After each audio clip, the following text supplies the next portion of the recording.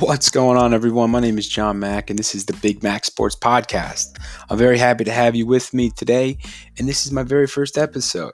And why not swing for the fences and dive into the ongoing ethical dilemma about pay structure between the Major League Baseball and the minor league baseball players. I'm also super excited to introduce my special guest who had experience playing minor league baseball in the New York Mets organization. Before I introduce him, I would really like to kind of go over a big thing for this ethical dilemma is the external moderator taking place.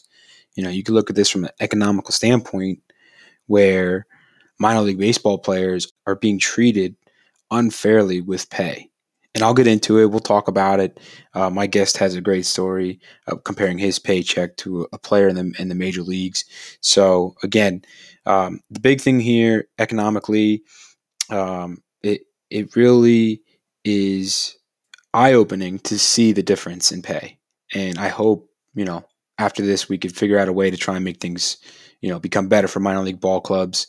And hopefully the Major League Baseball organizations will wake up and smell the bacon and say that, wow, okay, this is crazy. We need to fix this. So without further ado, I'd like to introduce my special guest. His name is Dan McDonald, and it's pretty cool to call him my cousin. Watch him play the way he did in high school and in college and even in the minor leagues. So, Dan, take it away. Who are you? Okay, Dan McDonald, John's cousin. So I've had a long journey with baseball. Always had a dream of playing professional baseball. Started at the age of 5 with 2 older brothers. It's you learn a lot from them. And then, I went up the ranks and always played up with them, which helped me improve my skills. A lot of family to play with as well, a lot of cousins. So it's been a fun ride. Got to high school and had some success there, a couple good years, and ended up getting drafted late rounds by the New York Mets, but decided to pass on that for a full ride education to Seton Hall University, where I enjoyed. I played 3 years there.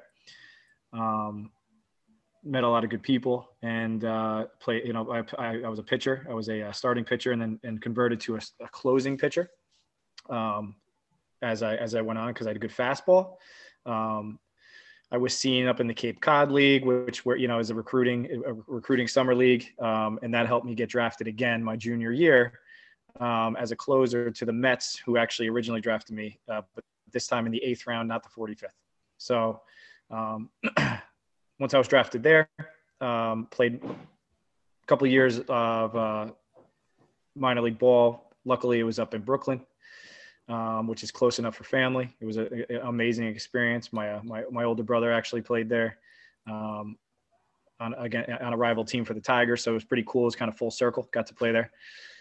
And it was great. It was a good experience. Unfortunately, I hurt my shoulder like a year and a half in, and it made things difficult. So it was a tough run there at the end, but the experience is something I'll never forget.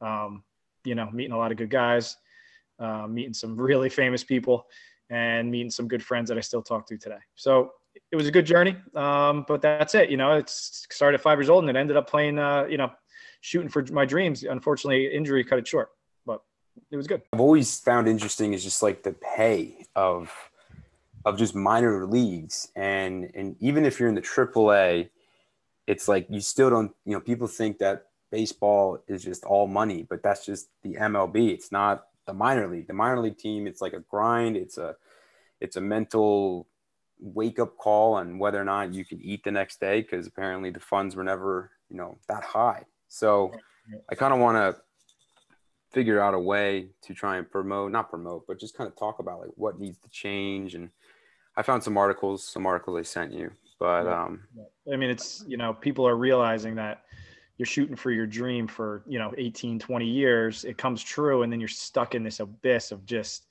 of tough life. It's for the only the strong survive, and it's not what people think. So it was difficult, Yeah, I believe it. I can't imagine what you had to go through. Luckily, like you said, you were in Brooklyn, so right. We could definitely jump into that. But and you could tell the California kids were a little lost because they're not making a lot of money, and then they're 3,000 miles away from their family. So that's a good point.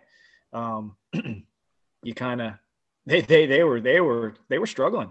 because if you're not getting that check, it's like any job. If you're not getting the right check, it starts to eat at you a little bit, and that's what happened. I want to tie into because on National Public Radio, I found an article talking about the fight against low pay in minor league baseball, and it continues despite new obstacles. And this was 2 years ago, so this is very fresh still. Right. In the article that NPR wrote, it was about the minor leagues make an estimate of $7,500 a year. Oof. And that's if you're producing, you're playing well, but that's only during the season, right? That's like the months you play. You don't get paid in the off season. You don't get paid in spring training. And major league players average more than $4 million. So I came across this article called Protecting America's Pastime, the Necessity of Major League Baseball's Antitrust Exemption for the Survival of Minor League Baseball. And this was written by Bradley V. Murphy. And what this talks about is that if Major League Baseball loses its antitrust, if there's an antitrust law put into place, it's going to be survival of the fittest for the minor league teams. Yeah. Okay. So, meaning the antitrust exemption has been characterized as allowing professional baseball to openly collude on the working conditions and for the development of its chief commodity.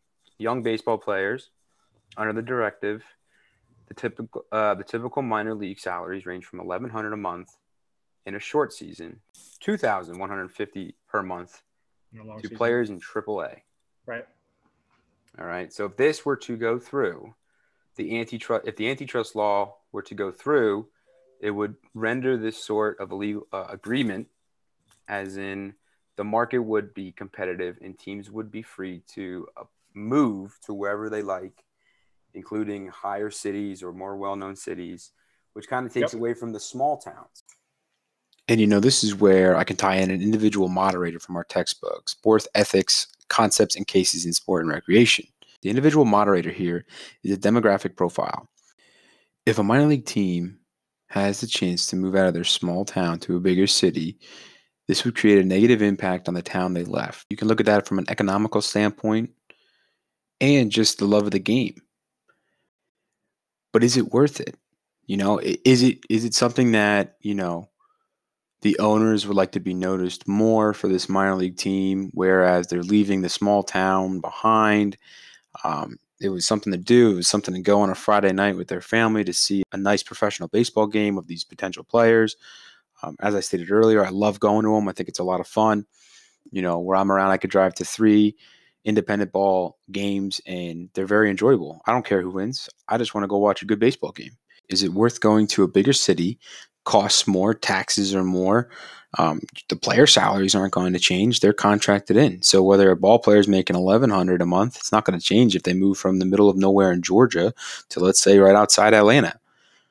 So that's my point. I don't think it's worth moving if, the law gets put into place, because, again, it doesn't really help any minor league players. It might help the revenue of the team, but, that's just pocketed money for, the owners. They'll make more money where they're paying essentially dirt to these minor league ball players trying to make it. Give me like a day in the life of a ball player, so you said you worked 40 hours a week, which in the off season. And then once the season started, you kind of had to get in shape, did the training, didn't get paid. And then substitute teaching. I mean, we're doing it all. You're giving baseball lessons, you're substitute teaching, and then while you're working out. So it's crazy, and you're not getting paid. Right. So what was your, if you don't mind, what was your average, or what was your pay? Was it weekly, monthly? How did your pay structure? I believe in the spring training, which, you're still there and you can't have a side job. You're there training fully.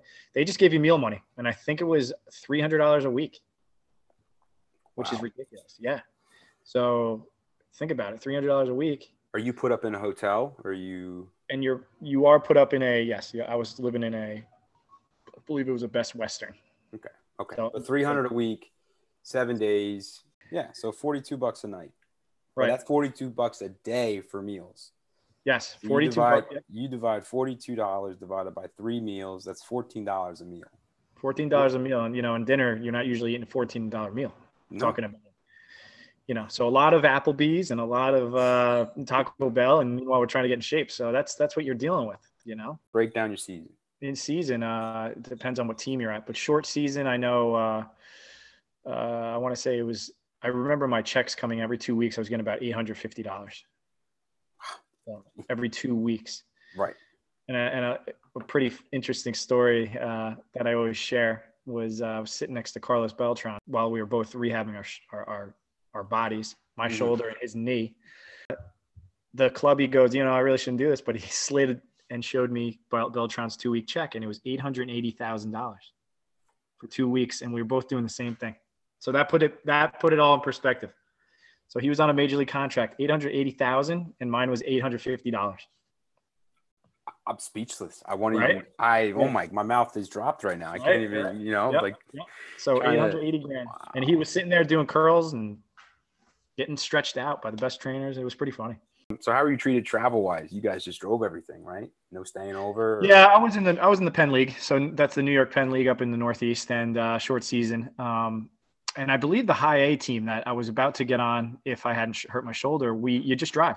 You drive, I think it's up to 10 hours, and you play the game.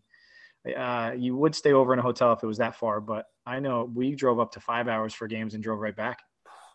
Then have a game the next day, right? Yeah, and have a game the next day. So you sleep till 11. You get up, you eat like a brunch. That's I guess what we call it. Get to the field around 1 or 2, depending on what you got to do that day. Hitters usually got there a little earlier, and pitchers just did their workout, ran around. Right, stretch. And, it's a long day, and we did a lot of visiting schools and stuff. We did a lot of community service, which is cool too. Now, what do you think? What are your thoughts on these big contracts, like we were talking about? Seeing Mike Trout get this money, where you see guys trying to make it, get by with lunch money. You got Mike Trout's contract, Mookie Betts. Nothing against them; they are phenomenal ball players. All respect to them. But so I really do think these guys do deserve some money, some big money. But to say someone deserves $33 million to play baseball is out of control. I agree. It needs to be changed. It won't be changed, but the little guys do have to get fed. The little guys got to eat, and that's true. So, Dan, thank you for the time. Thank you for your stories. Thank you for everything today for this podcast. I really appreciate it. I'm very excited to see where this goes, and I hope people, tune into Big Mac Sports Podcast and, just sit back and listen to the struggles of minor league baseball. Here's one story, and there's thousands of stories out there. There's a Facebook group where Dan mentions in our interview that they just kind of talk about crazy stories that go on. There is one way you can help. You can head over to morethanbaseball.org, which is a nonprofit. You could donate money, and they dish it out to players that are going and playing in the minor leagues. Their mission is to protect the future of our game. Right now, over 4,000 minor league ball players are in need of financial assistance. Minor league baseball players are subject to difficult working conditions and are on the hook for their own housing, equipment, and nutrition. So from all the experience you heard from Dan today, it's true. And that was years ago. You can head over to that website. Again, it's morethanbaseball.org. You can donate monthly. You could donate once. You can donate $10 for a meal. But again, you're trying to make an impact to help out with housing, food, equipment, and life after baseball. All right, with that being said, I hope you guys have a fabulous evening.